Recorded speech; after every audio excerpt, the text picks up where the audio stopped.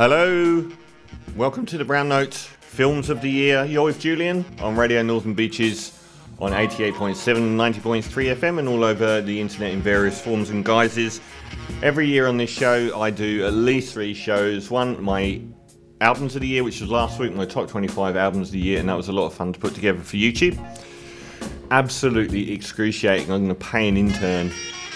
Took an entire day. And this week is the same. It's top. The one difference with the films list is I spend a significant amount of time bagging all of the films that I've hated. And unlike albums where it was a mid-year, a mid-strength album year, same for tracks really, musically it wasn't that amazing a year. It's been an absolute banner year for movies, and that means good and bad have excelled.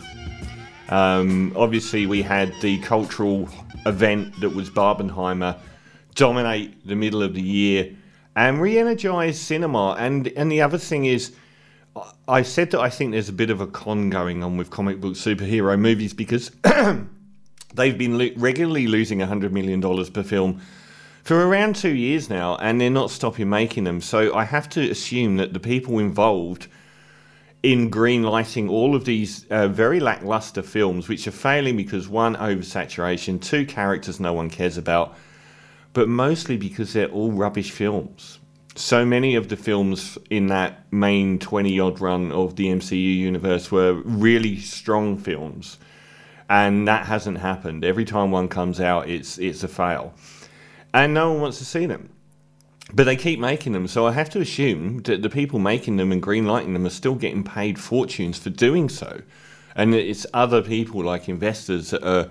Who would greenlight these films now? Why would you throw money at stuff like Shazam 2 or Blue Beetle?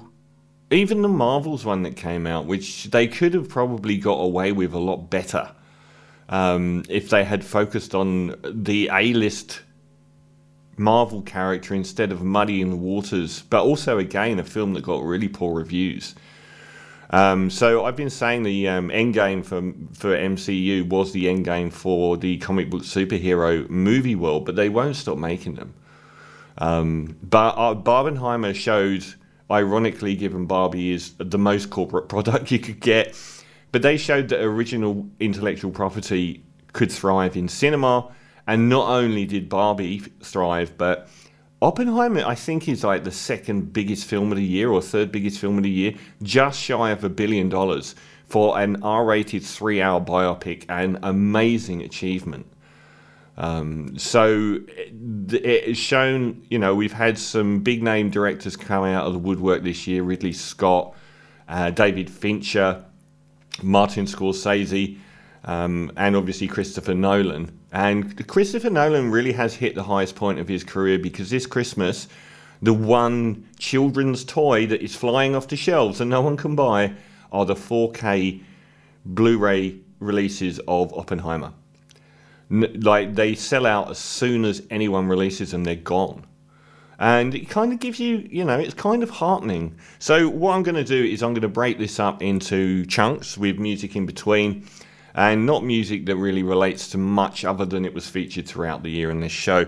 But I'll do chunks of 5. I've got my top 15 best films of the year, and I'll probably do them in chunks of 5, and when I reach each 5 point, I'll veer off. And the first thing I'm going to veer off into is 5 films that came out this year that I feel were a bit underrated and flew under the radar a lot. And then there's my favourite part of the whole year, my top 10 worst films of the year, which so the time frame for these films is I really don't like delving back into the year before, but it's so often with these top 10 lists from movie people, they will watch films in festivals that haven't even come out and say they're in their top 10 films of the year. I don't go to movie festivals to see films that haven't come out in the cinema. I always moan.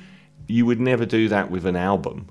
You'd never say, I listened to this album at XYZ Festival and none of you have heard it. It's in my top 10 albums of the year. The other problem is that they release all of the awards contenders or 60% of the awards contenders are released pre the Oscar nominations, which happen at the start of January. So they're after everyone's lists anyway. So I am delving back slightly into the previous year, but not very much, and pretty much on films that would have come out on wide release around Christmas Day. So that was weeks after my lists last year. And in some cases, there's a film like Pearl is going to be mentioned at some point. That did come out last year in some territories. It didn't even come out in the cinema in Australia until March. I think that's fair. They do these staggered releases sometimes with films. So without further ado, my top 15 films of the year will happen after this. You're with Julian on the Brown Note. Let's get this show on the road. So we're going to do probably 15 to 10 with maybe a track in between of my favourite films of the year. And number 15, one that almost made the underappreciated list, but I've included it in my films of the year. The much maligned Pope's Exorcist, which I thought was wonderful. From the initial, this is going to be a remake of The Exorcist. It's going to be yet another terrible remake of The Exorcist. It became very clear that they were completely on board with sending absolutely everything up.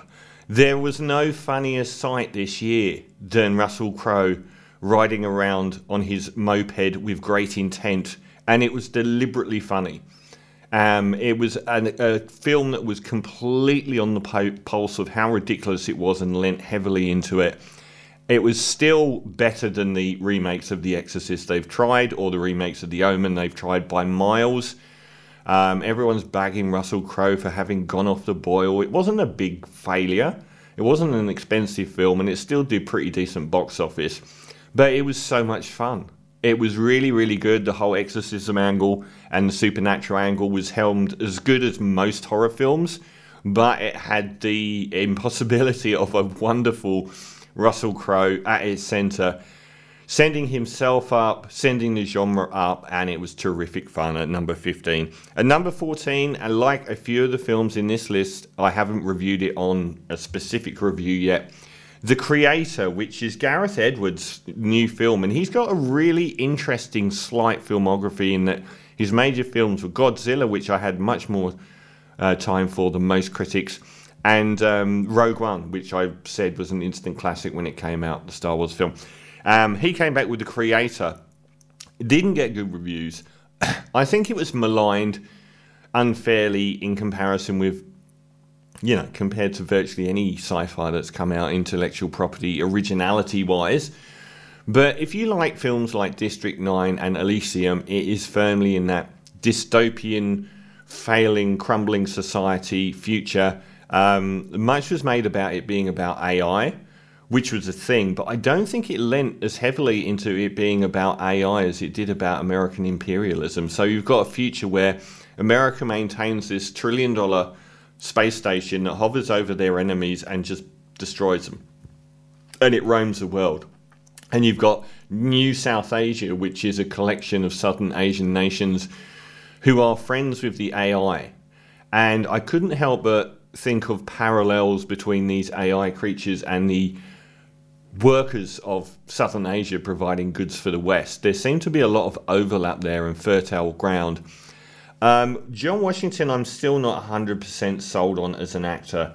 He's fine here. The writing isn't that great, so I wouldn't blame him for anything, but he does get a lot of lead act gigs where I'm not always blown away by his performance, and I wonder how. Gemma Chan, it was good to see her, and I wish they'd bumped her part up. I really feel sorry for her for being the actually quite bad lead actor in The Eternals, and definitely that would have knocked her career for six for a while. But she is an incredible looking and here much better actor, but they don't give her enough. But the selling point here is the production design. There are few science fiction movies as beautiful as The Creator. The visual design on this is worth it alone. It is stunning to look at. So well worth watching The Creator at number 14. And one more, Dungeons and Dragons: Honor Amongst Thieves. Chris Pine, Michelle Rodriguez, at the film centre when the film trusted itself to lean on their chemistry and comedy was magnificent. And overall, a terrific long-form story, Hugh Grant popping up, lots of really quite strong effects, and as good, like much better than, say, a film like World of Warcraft, a Warcraft movie that they did, but in the same pocket, just a lot more aware, and some of the most laugh-out-loud comedy you'll see this year. Happily, the audience seems to have caught on after it did okay at the box office and are clamouring for a sequel. If they do, I hope they lean into what made this one so special. So, Dungeons & Dragons Honor Amongst Thieves at 13. I'll play a track and come back. Continuing the countdown at number 12 is a movie that has... That's very loud, aircon, but it's really humid in here. Yesterday was our hottest day in Sydney in December in 40 years. The film Air, which was perhaps a difficult sell given the history of the company Nike. I can't say Nike, I don't know why, but anyway, Nike. It wasn't hard, was it? Given their history of poor industrial relations in New Southern Asia, it was a hard sell to make them the heroes of a film. But it was a really enjoyable story nonetheless, and it was the film with Matt Damon and Ben Affleck, both on fine form, and a great role for Ben Affleck actually, as the guy who worked for Nike when they were a no-mark, out-of-the-boot car company, car boot company. Well, actually, they were a multi-million-dollar company, but they were not at the level of Adidas or Puma, their rivals, and they were trying to buy sportsmen to promote their trainers or sneakers. And he was the one that rejected the notion of using what money they had to buy some lightweights, and he went after Michael Jordan around 1983 and wanted to basically bet the house on Michael Jordan and do a few things that hadn't been done previously. And most notably, it ended up with the notion of an athlete not being paid a set flat fee for their image rights, but getting continual image rights and percentages of what was being sold afterwards. And hysterically, at the end of the movie, when they released the Air Jordan, the most popular shoe in world history, they talk about, well, we'll give him these rights because what's it going to cost us? $3 million a year. And in the first year, they sold $130 million and have done something like $40 billion in revenue. But it was a terrific film. It wasn't about Michael Jordan at all. It was about the internal workings of them trying to sign this athlete in a way that had never happened before, and in a way that changed sport to the effect that the character played by Matt Damon was in court only a few years ago to promote the rights of college athletes in America to receive residual rights for their image being used by sports companies who couldn't just pay them a one-off fee. But a really fun story, a really fun drama, wasn't heavy, all of the cast were excellent. Jason Bateman shows up, lots and lots of interesting people in it, and yeah, a terrific story at number 12. And finishing the first 5, Extraction 2 at 11. I love the first film. Chris Hemsworth launching his own John Wick adjacent sort of franchise. Pretty much everything they did in the first film was 5% better this time around, including the side characters. Everything was upped, and I moaned about the first film having probably 3 times more action than I would want. Instead of reducing the action and that making it better, they made the action better. So there were some really good long-form action sequences here where it was more compelling rather than just body after body dropping. A really good one. Chris Hemsworth was fantastic in it. I think he's underappreciated really as an actor in the right role. And that's my first 5. Extraction 2 at number 11. And you're with Julian on the Brown Note, counting down my top 15 best and top 10 worst films of the year, but a slight deviation for a batch of films which, when not great, were underappreciated this year.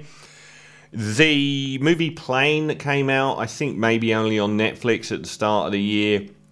Gerald Butler, who I've got a lot of time for. He is the most likely to have slid into the Jason Statham, Liam Neeson.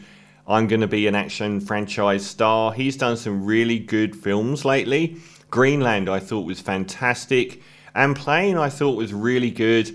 You got two very good plane crash sequences for the price of one, combined with a Rambo-esque jungle expedition and the whole islands off the coast of the Philippines in the middle of nowhere where Islamists rule. Location was a masterstroke as well, made it much more interesting. I thought it was a fantastic film. The Flash, it doesn't deserve to be put in the same bracket as Shazam 2 or Ant-Man Quantumania. Terrible films. The Flash wasn't a terrible film. It was caught up in a lot of controversy over its star, Ezra Miller. It had numerous flaws. Half of the visual representation was amazing. Half of it was really bad VFX. But it had a lot going on and sustains itself over 2.5 hours. And Michael Keaton's Batman in it was fantastic. A really good performance and character from him. Definitely the high point of the film. Some things didn't work, but overall I actually quite liked it. I think I gave it a 6.5 out of 10. It doesn't deserve to be called as bad as Blue Beetle, or which got inexplicable reviews. I thought it was okay. Much better than okay was Transformers Rise of the Beasts, the latest Transformer film, and one without Michael Bay. Initially seemed like a massive failure given that it hadn't followed on from Bumblebee and didn't have Haley Steinfeld in it. Bumblebee was an amazingly good film, and Haley Steinfeld was the glue that held the entire project together, and they abandoned it all for a more traditional rote Transformer film. But they did a really good job. Visually, it was spectacular, and half the film was set around Cuzco and Machu Picchu. Watching those big beasts fighting on Machu Picchu was pretty decent. I actually really enjoyed it. Meg 2, The Trench. Ben Wheatley is like... He went from being one of the most challenging art house directors out there to producing rubbish like the remake of Rebecca. And he seemed to have gone off the boil a lot and coming back with, I thought the Meg 1 was really bad. But this time around, I thought it had enough. The first half was quite moody and the underwater world was pretty well realised. And then they leant heavily into the gonzo second half of the film. And I thought it was good. And finally, The Kill Room, which was worth it just for Uma Thurman, who gets virtually no roles of this caliber, seemingly. In the best lead role I've seen her in ages. Really funny. And Samuel L. Jackson backing her up meant that virtually the whole film you were either with an excellent Samuel L. Jackson or an excellent Uma Thurman. Art world film, and I thought it was even limited in its scope. It was often really, really funny, and Uma was magnificent. So those 5 films I think are worthy of a look back on. I'd also add Puss in Boots too, which was magnificent, but probably came out before the start of the year. We'll be back with my top 10 films of the year after Roman, you're with Julian on the Brown Note, counting down my best and worst films of the year into the top 10, and the most controversial entry in the whole list, Killers of the Flower Moon. And I don't know that it should even be this high in the list. Is at number 10. It's many people's film of the year, I would say, with a touch of Emperor's New Clothes and the fact that its subject matter is Native America. And it's such an interesting concept that I think it's thrown a lot of people. I would say this, for me, that Goodfellas equals The Irishman and Casino equals Killers of the Flower Moon. The screenplays of Goodfellas and The Irishman completely modulated throughout their runtime, and The Irishman earned its 3.5 hour runtime. Things constantly moved and changed. All of the characters and their relationships with each other, the visual representation, the moods, the tone, everything continually evolved. In Casino, I felt like the first half hour was repeated throughout, and The Wolf of Wall Street as well. I felt like there was a brilliant half hour that was just stayed in that same pocket. For me, Killers of the Flower Moon, that first half hour is the pocket the entire movie stays in. It doesn't earn 3.5 hour runtime. It's 2 hours of film, before the FBI make an appearance. And to be honest, I would have cut that in half. You would have had an hour. You would have developed the characters as much as they're developed. You would have told the story in the same way. It is very, very repetitive. I am also not 100% sold on, in Scorsese films, side characters. You look at any character in Goodfellas, and indeed The Irishman, the side characters were epic and rememberable and just fantastic performances. I felt they were a bit rote here. DiCaprio was excellent, and the lady whose name I've forgotten, Lily, I can't remember her full name, is probably the shoo-in for Best Actress. And it's the best role that Robert De Niro has had in a long time, going back even much more so than The Irishman, I felt. Because it suited him a lot more. He didn't have to play a youngster. But his role is fantastic, a great character, great performance from him. Some of the side characters aren't really that good. I didn't think Jesse Plemons was very good as the FBI guy. But it's just this repetition. It's like the mood and the tone and what the characters are to each other and what's going on is the same throughout the whole movie. And it doesn't need to be that long. So it's still a lot to appreciate about Killers of the Flower Moon. But if it does sweep the boards at, Film of the Year, it's going to be an Emperor's New Clothes scenario. So that's my 10th best film of the year. Another slight misfire at number 9. Mission Impossible Dead Reckoning was the film that was destroyed at the box office by the Barbenheimer effect, which came out 1 week after it was on release. And I have sung the praises of Mission Impossible 4, 5 and 6. And this one was probably the least good because, like the Fast franchise, an air of repetition had started to creep in what was going on. And even in the casting, so we had like a replacement for Rebecca Ferguson's character, which is a little bit too eerily close. And the fact that they decided to split it into 2, Fallout, the previous film, had just the most mind-blowing final half hour. This is denied that, and I felt that given the state-of-the-art nature of the Mission Impossible franchise, having half the film on a out-of-control train was treading ground by so many other thrillers. Still fantastic stuff. I'm desperate to see the next film, but probably the least good. At number 9, at number 8, Barbie, a film that was cleverer than you expected it to be and was beautifully helmed and actually really well written. I thought that it showed the commonality of a lot of the clashes between men and women in the modern world really well.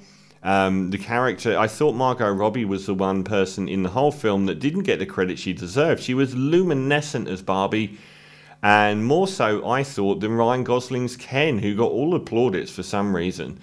But overall, I thought the way that it showed how men become like Ken was really well done and quite clever, and the writing was good. It was patchy at times. It did drag at times. It wasn't quite as effervescent as it could have been, but it was still one of the movies of the year. I'll come back. You're with Julian on the Brown Note, counting down my best and worst films of the year, and we're going to get just outside the top 5 with this burst and then go into the worst ones. Infinity Pool, and number 7, David Cronenberg's son, Brandon Cronenberg's making quite a name for himself with this story about, and it's quite common at the moment, where it shows a society where rich people can do horrible things with impunity. In this instance, they can commit any crime they want because they are holidaying on an island where they're allowed to pay a cost and transfer their body into a doppelganger. Or, sorry, let the doppelganger they create a doppelganger of you, and if you pay the fee, the doppelganger will be executed, and the doppelganger thinks it's you, and you can carry on and just commit murder and do whatever you want. So there's this band of rich people that appear on this island every year to do that. Thrown into the mix is Alexander Skarsgård, who has yet to find an awards-worthy performance, but is doing the right thing by continually choosing the most interesting projects. Last year he was in my second favourite film of the year, I think, The Northman, and now he's back with this one. The overwhelming star of this show, and the overwhelming star of world cinema at the moment. In fact, it's a battle. Mia Goth, I said after watching this film, she is this generation's Brigitte Bardot, but a better actor with wider range.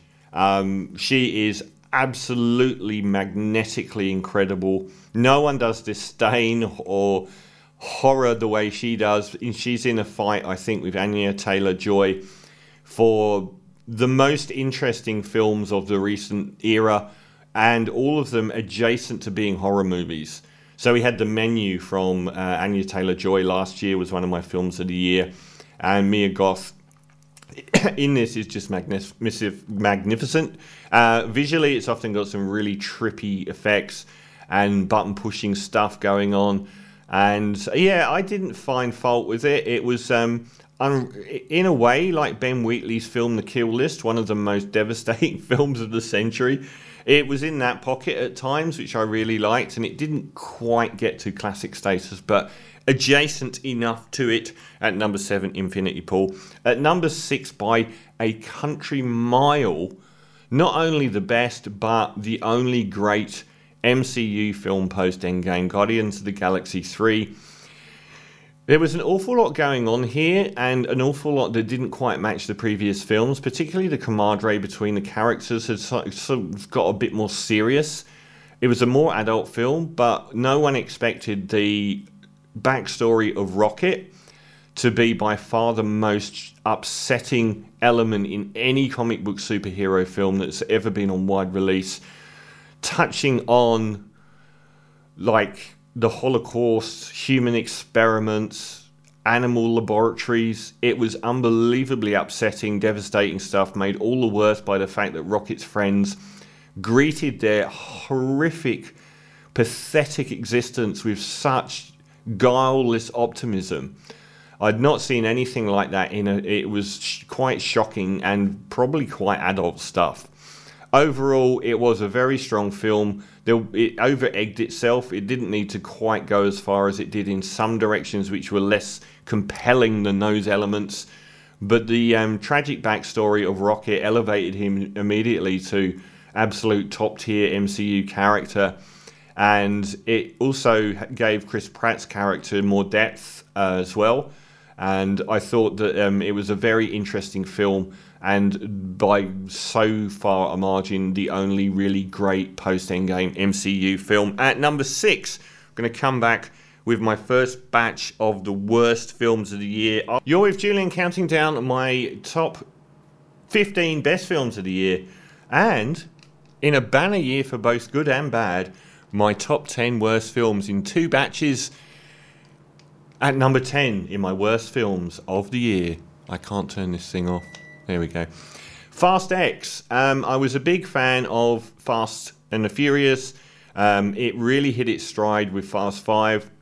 It's been a slow burn, law of diminishing returns since then, but 6 was good, 7 was still good, the one where Paul Walker actually died during the filming of. Nothing wrong with those films, but by 8, the repetition had really crept in. And this is starting to happen a little bit with Mission Impossible. Particularly every single person that's a villain in one film is a hero in the next film.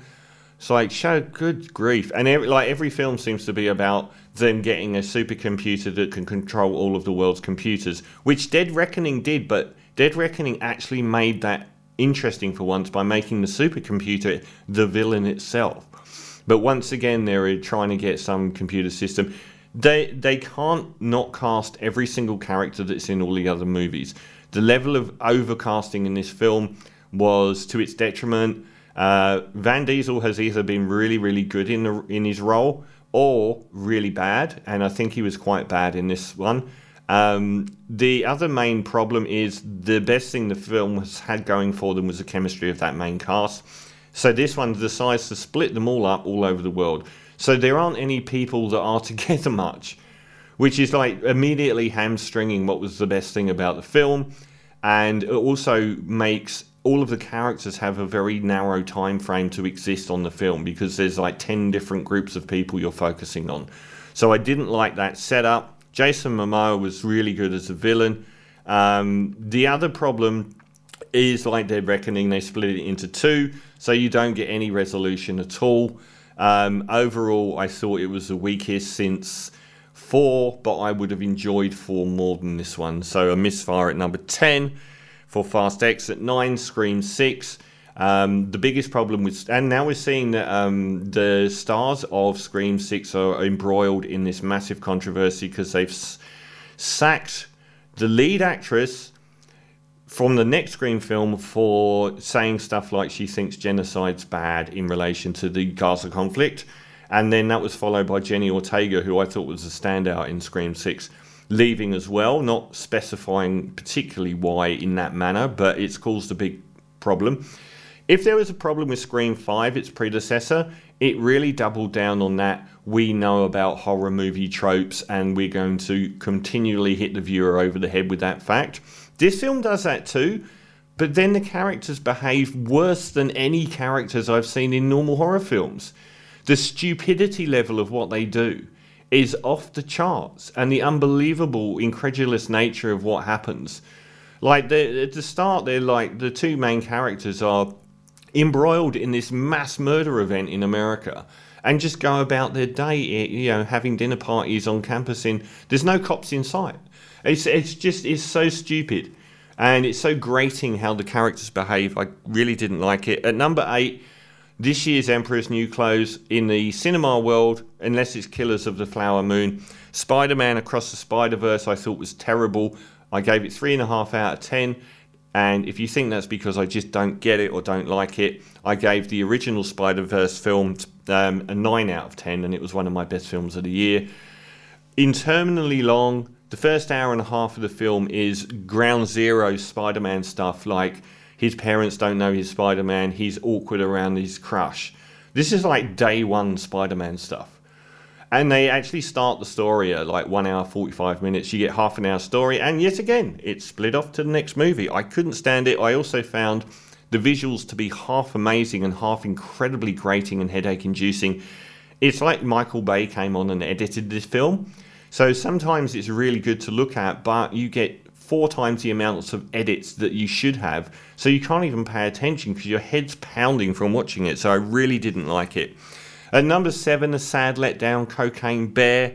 Everything was on the table for it to be a cult classic, but it was just too boring and just not funny enough and not even worth watching. An even bigger letdown, the Christian Bale starring The Pale Blue Eye, featuring not just an Edgar Allan Poe story, but the Edgar Allan Poe character. Everything was set up here for some, Victorian murder mystery melodrama, but it was all very badly acted. Not Bale, because he can't act badly, but everyone else in it was, particularly the Poe character, was pretty awful. And it was unbelievably silly, it was boring, and it was, I think I gave it a 3 out of 10. I'll come back with the top 5 worst films of the year after Echo and the Bunnymen for no apparent reason. The Killing of Julian on the Brown Note, counting down my best and worst films of the year, but I didn't say what my criteria for my worst films of the year is, and it is important, but ironically this year it is less important because many of the films I'm reviewing got pretty bad reviews anyway. But it's not just I've seen a lot of indie films that are 1 out of 10. I don't include those movies. They're not interesting enough. There has to be certain criteria, such as it's a director who I've previously worshipped giving me a film that is a massive disappointment.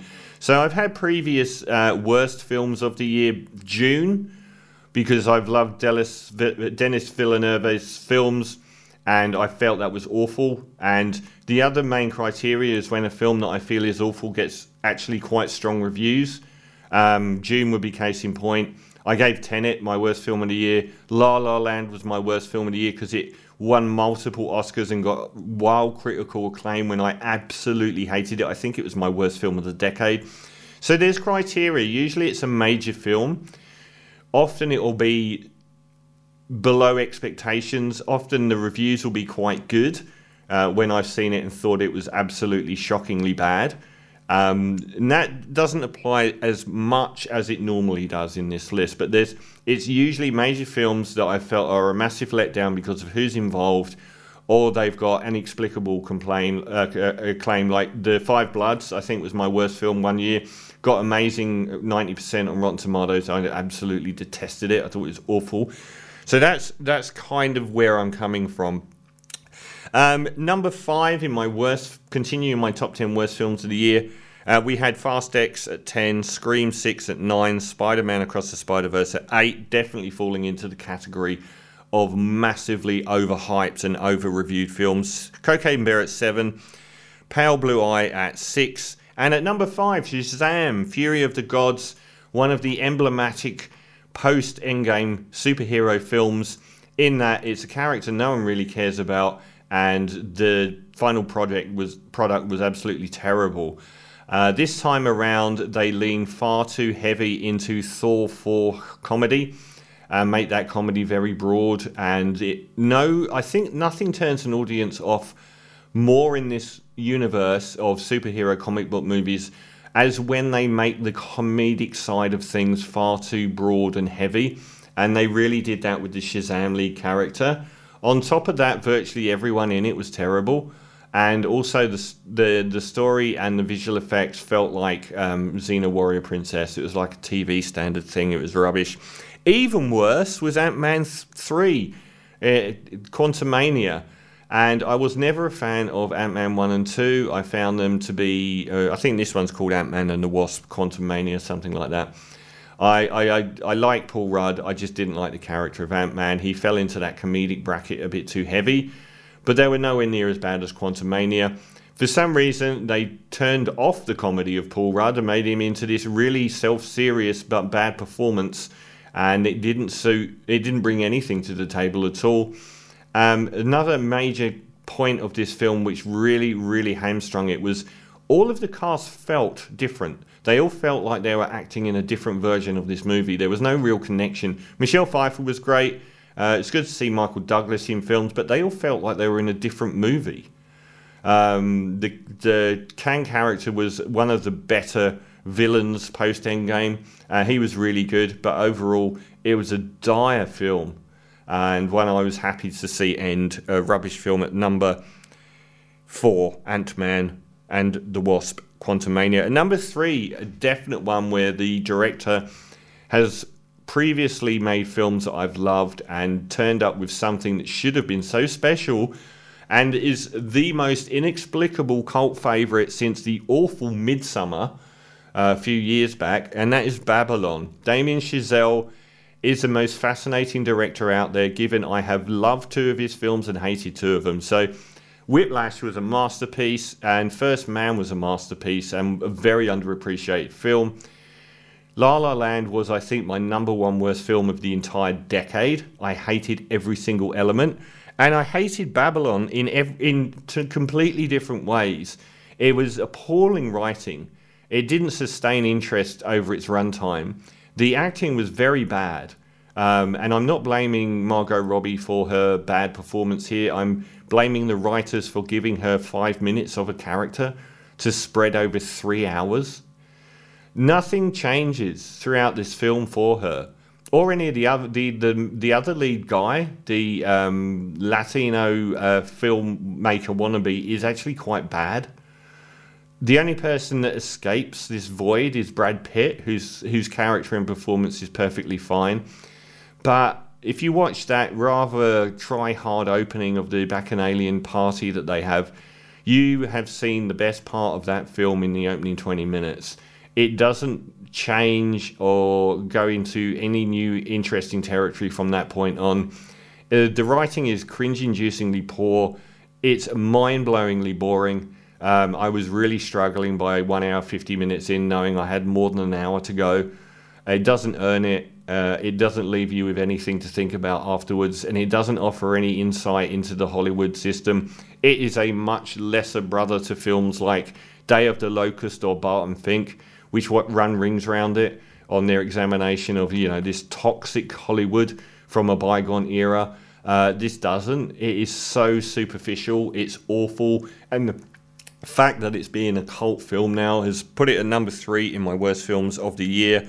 And at number 1 and 2, both these films were given 0 out of 10. I don't give 0 out of 10 all the time. for films that aggravate me so much. And at number 2, Indiana Jones and the Dial of Destiny. Everyone loves Harrison Ford. Everyone loves Indy. And who would know when the obnoxiously loud Temple of Doom came out, the second Indy film, that it would end up being a much-loved third worst Indy film. I thought the very least they could do here is clear the unbelievably low bar Crystal Skull set, the previous Indy film, which was an absolutely terrible film. Like watching a computer game, it was unbelievably horrible. But this was actually worse because at least Crystal Skull was never boring. This is continually boring, but as stupid as Crystal Skull. And if you think the aliens are bad at the end of Crystal Skull, wait until you get a load of the end of Dial of Destiny. It's soporific, it's dull, and the female lead character, even though she's been brilliant in lots of things, I can't remember her name off the top of my head, I can't remember the British comedic actress. She's been brilliant in lots of things she's done, particularly her signature TV show, which I can't remember, but she's awful here. Really great in character, and with her and the kid, it's like they're trying to take the kid from Temple of Doom and just remake that character, and then they're trying to take the female heroine from the Raiders of the Lost Ark and simply make her this character. Everything about it is put together from pieces of other Indiana Jones films. Nothing works. There's virtually no compelling sequence, action-wise, which is shocking. And the story is as dull as dishwater, and the resolution and final half hour unbelievably silly and stupid and dull. And Indiana Jones and the Dial of Destiny is my second worst film of the year, beaten by a film that did come out last year, but the main part of its release was this year, and it is so bad that I wanted to acknowledge it as my worst film of the year so it could slide into that honourable pantheon, and that is Avatar 2: Way of the Water. Now, I hated Avatar 1, which means I haven't liked a James Cameron film since Titanic. He has got the worst fan base in movies, worse even than Christopher Nolan's Tenet-loving fan base, who will say anything the guy does is genius. Avatar 2 was so much worse than Avatar 1. In fact, it was a remake of Avatar 1, as the story is virtually the same. The overall machinations of what happens with the Earth people coming to the planet to try and steal resources, and then the fight back and rebellion is the same as the first film. There's no reason for it to be. The writing is horrendous. The dialogue is cringe-inducingly bad. It's like 90s cowabunga dudes teenage slang. The sexualization of the blue meanies in it, particularly the female ones, I found to be deeply disturbing. And I could understand on that basis why it's been a hit with 12-year-old boys. Unlike the other hit with 12-year-old boys, the excellent Super Mario film, this is turgid. It's got half an hour of story spread, possibly over, I think, 3.5 hours. It's unbelievably difficult to get through. I found the visuals to be horrifically garish. It's not a visually fascinating film at all. It looks like an Apple Mac 4K screensaver of a beach. It's so garishly coloured, and the animation of the Blue Meanie characters is incredibly flat. They've got no emotion on their face. They're all interchangeable to the extent I didn't know which actor was what and gave up trying. The voice acting, compare it to something like Puss in Boots, it's probably the worst, flattest, most unemotional voice cast in movie history. The voice acting is incredibly dull and the dialogue incredibly stupid. It's unbearably long, has no story, and it just repeats the first film and just drags on for 3.5 hours. It's a horrible film, and why anyone would want more of these, it's now like the second or first most successful film in history, like the first one was, and yet it's truly abysmal. It's not just bad, it's incredibly bad. I didn't like the way it looked. I thought the voice cast was awful. The representation of the characters reminded me of a 7:30 garish AM TV kids movie made on a computer. And everything about it sucked. So my worst film of the year is Avatar 2: Way of the Water. You're with Julian on the brown note, and now the unpleasantness of the 10 worst films of the year, continuing my 15 best, and the top 5 at number 5 and 4, both films about hitmen, which shows you what a boys' list this really is. At number 5, the new David Fincher film was not what I expected. I expected something like Day of the Jackal. I expected a very dour, straight, dark exploration into the mind of a hitman, and I didn't get that, and I was a bit annoyed at first. And I was also annoyed that I got such a rote revenge story like the movie Payback, like Point Blank, like any of those films where a protagonist is hard done by at the start and then works his way up. A criminal enterprise, offing everyone along the way. It's been done a million times. Yet, for some reason, I found this film to be utterly compelling. The most surprising element was that it was actually really quite funny. Michael Fassbender hasn't been in a lot in the last few years and went off, and I think away from movies. Like, I don't know if he was affected by the bad response to the final 2 X-Men movies, but has returned here with perfect casting. And David Fincher is sometimes, perhaps more than any of his adjacent directors in the American sphere, has relied on writing to get him over the line. Some of his films have been actually very bad, or he's tackled rote subjects that really, like Panic Room, didn't bring anything to the table. But for some reason, I found this to be utterly compelling. Michael Fassbender deserves an Oscar nod here because of the comedic elements to the film that he leans into. His priceless responses to things going wrong are extremely amusing. I thought the sound mixing on it was kind of annoying because not only do you get Nine Inch Nails, Trent Reznor and Atticus Finch, David Fincher's award-winning go-to people for an incredible score, you get the music of the Smiths throughout the film, about 13 Smith songs. They just turned the volume levels up and down a bit too much. It got quite annoying. But everything else, I thought production values here was superb. I thought scene on scene there were fantastic action sequences. Tilda Swinton was wonderful. A lot of the side characters were really strong in it. Fassbender's on screen every single shot. There was some really good action sequences in it. And I just found it compelling. I don't know what was so compelling about it, but I watched it a few times in a row because it was just so much unexpected fun. So my 5th best film of the year, The Killer. At 4, John Wick 4, arguably the pinnacle of this incredible franchise, which I've raved about from start to finish. The only one that I was slightly down on was 2, which I felt just wasn't as interesting as the other films and doubled down on body counts too much. And I wish the body counts had been lower, but much like, what was the other film I had in this list? Extraction 2, instead of cutting down on the body count, they made the body count more interesting. There are several sequences in a row which are amongst the best action killing sequences you'll ever see anywhere outside of Hong Kong or even inside of Hong Kong. It earned its runtime. It was 3 hours long and it got an hour and a half in, and I thought, how can it possibly get to the end without being incredibly boring? And then I was suddenly an hour and a half later, and that whole Paris sequence is like 4 of the best John Wick sequences in a row. I thought paring down the story to be so simplistic was a masterstroke.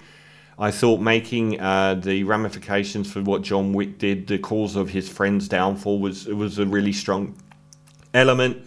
And John Wick's the Keanu Reeves' performance as John Wick has benefited by him actually doing less as the films progressed. The production design was stunning. The French electro house blaring through was amazing.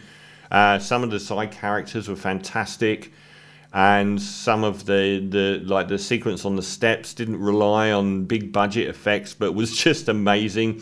Sisyphus, every time Keanu Reeves rolled down those steps, I couldn't stop laughing. It was just like, no, not again. And I thought the villain was another Skarsgård. And I didn't like him as the clown in it, but I thought his character was really good here. I thought underappreciated. Some people found him grating, but I actually really liked him. So absolutely everything about this one was top tier, and I thought John Wick 4 was fantastic. And I'll play Oh, shall I get into the... I'll do number 3 and then I'll do a gap between the top 2. So number 3 is a film that got a staggered release, which was Pearl.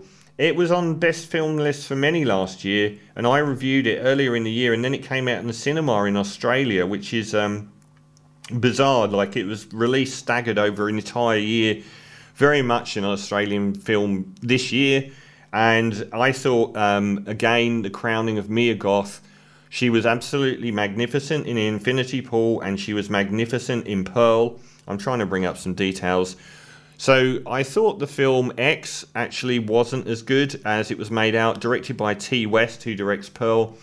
It was lauded by many people as a terrific horror film, but I found it was a good film, but a bit rote and a bit ordinary, and not as, sort of bringing something interestingly new to the table. The one thing it brought to the table that was amazing was Mia Goth from Infinity Pool, and Pearl I was expecting to be in the same mould. It wasn't.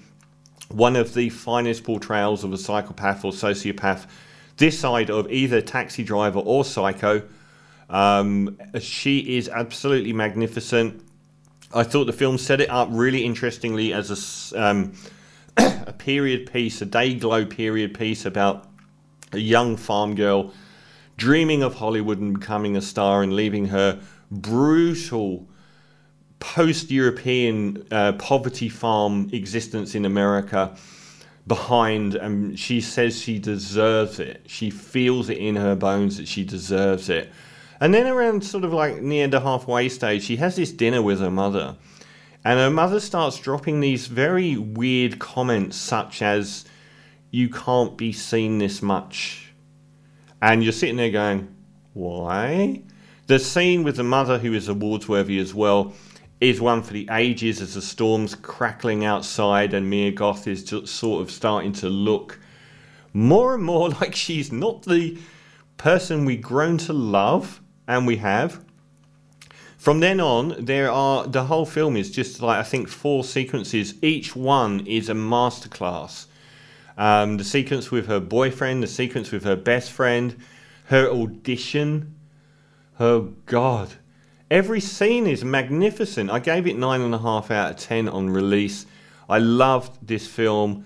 Everyone screamed that Mia Goth did not get an Oscar nomination for this film. It will still go down as one of the great performances of the modern era, but it's also an amazing masterpiece. Pearl at number 3, and I'll come back with the top 2 after Sun's Signature and Golden Air. God, I've played.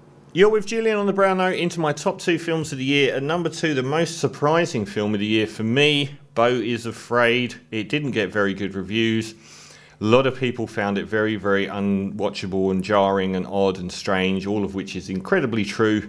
And the fact that it was Ari Aster's 3rd film really threw me. The first film that he made is one of the defining films of the century, given how prominent horror is, given how prominent the movies of the A24 world are. Hereditary may claim to be the king of the whole lot, a landmark film and an amazing achievement. And then he came back with Midsummer, which may have been one of the worst films I've seen in the modern era.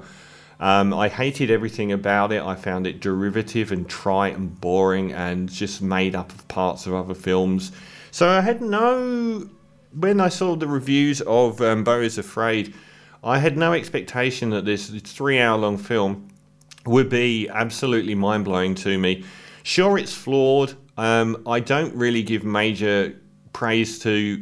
I don't really knock films that are this ambitious for flaws here and there, because it tries so much harder and it's so much more successful in so many areas.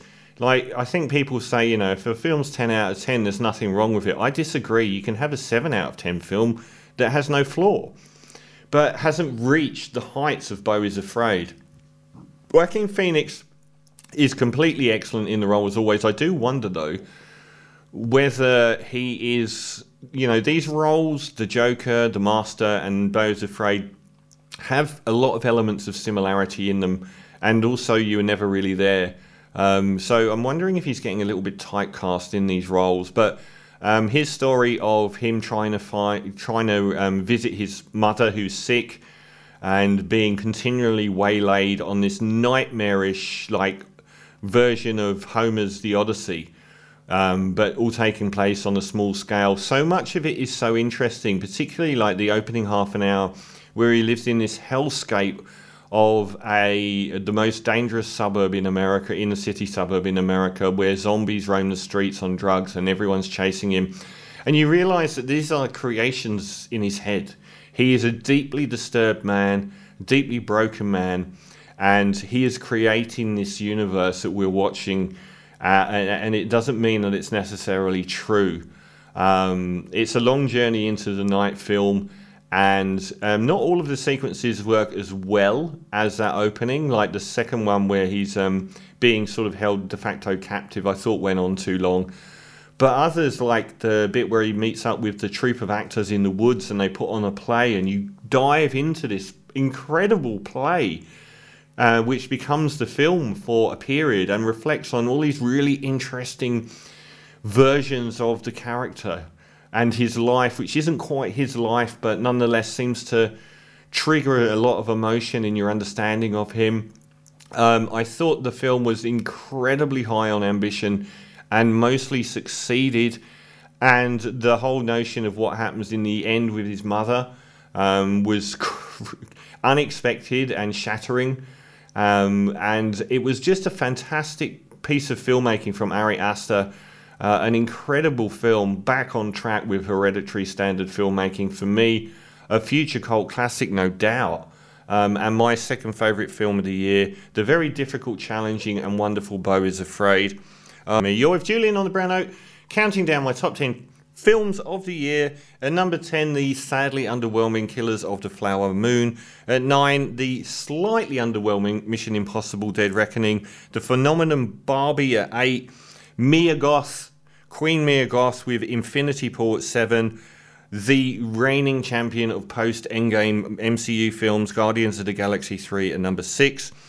David Fincher's The Killer at number 5. Another Hitman movie, John Wick 4 at 4.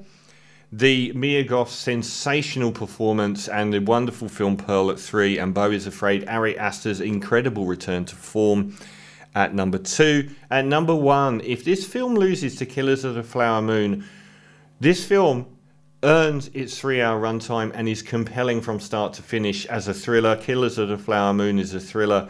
It is extremely dull at times. It does not earn anything like, and it's nowhere near as good as this film, and it's beating this film in a lot of the awards ceremonies. It doesn't deserve to. My number 1 film of the year is Oppenheimer, and Oppenheimer, which I've recently rewatched, is a masterpiece. It is compelling from start to finish. It is Christopher Nolan's finest hour. After Christopher Nolan hit Inception, I feel like he's tapered with each film. He could do no wrong, and after Inception, The Dark Knight Rises I thought was excellent, but perhaps not as good as The Dark Knight. And I thought Interstellar, again, a film that many people love but is flawed. Dunkirk, I really admired him changing what he did, but I found the whole film to be less than satisfying. And all the way down to Tenet being my worst film of the year, which means that he has won both my worst film of the year and my best film of the year. Oppenheimer with the Barbie effect was a phenomenon, and the fact that it actually outlasted the Barbie effect completely to be still going strong at the box office 6 weeks later. Everyone thought, this 3-hour R-rated biopic would possibly pull in $500 million because of the Barbie effect. It nearly did $1 billion. And there was a lot of people trying to throw the feminist card. Oh, why are you praising Oppenheimer when it's done $1 billion? Barbie's done $1.5 billion. The number 1 film of the year, by the way. Well, the simple fact of it is that Barbie is a mass appeal movie. It's a 2-hour mass appeal movie. Oppenheimer is a 3-hour R-rated biopic about a scientist. It is perhaps more impressive what it's done. But whereas Killers of the Flower Moon is never that thrilling, Oppenheimer is a compelling screenplay from start to finish. It never bores. The side characters are superb. Robert Downey Jr. is a shoo-in for an Oscar nomination. He's got a great character, but just about everyone in it Like David Fincher, Christopher Nolan suffers in one area massively, and it's the one area that Quentin Tarantino, the bro, does brilliantly. Writing female characters. Florence Pugh was excellent in her role, and she was a really interesting character. But overall, the female characters are still lackluster in Christopher Nolan films and in David Fincher films. They don't seem to be able to write them very effectively. This is a bro world, obviously, of science. It's a fascinating story. There are difficult morality questions. Cillian Murphy is, if he doesn't get Best Actor, he is on screen every single shot for 3 hours, and he is never less than a fascinating, complex human being, driven in multiple different directions, driven through great stress. The framing device of his trial for un-American activities in the 1950s is expertly used. And the downfall of Downey Jr.'s character is beautifully realised. Virtually everyone in it's fantastic. It's a masterpiece of filmmaking that trades on some of the Memento's sort of metaphysical aspects, but also, the everything that Nolan did in that first decade of his filmmaking seems to be utilised here to produce something that is much more artistic and fragmented than anything he's done since Memento. And it's his most abstract film. But everything holds together, and it is a thrilling movie to watch and rewatch. I'm really going to struggle rewatching Killers of the Flower Moon. I will watch Oppenheimer over and over again. It's a masterpiece. It is the best film of the year. And if it gets killed off at the Oscars and the like because of what Killers of the Flower Moon is about, that would be a real shame, because this wipes the floor with that. Oppenheimer is my number one film of the year, and to play us out, it's not quite a reissue as it wasn't issued before, but a 1963 performance by John Coltrane, one of my favourite albums of the year, Evenings at the Village Gate, and my favourite things will play us out. Adios. Next week, my tracks of the year, and that's it.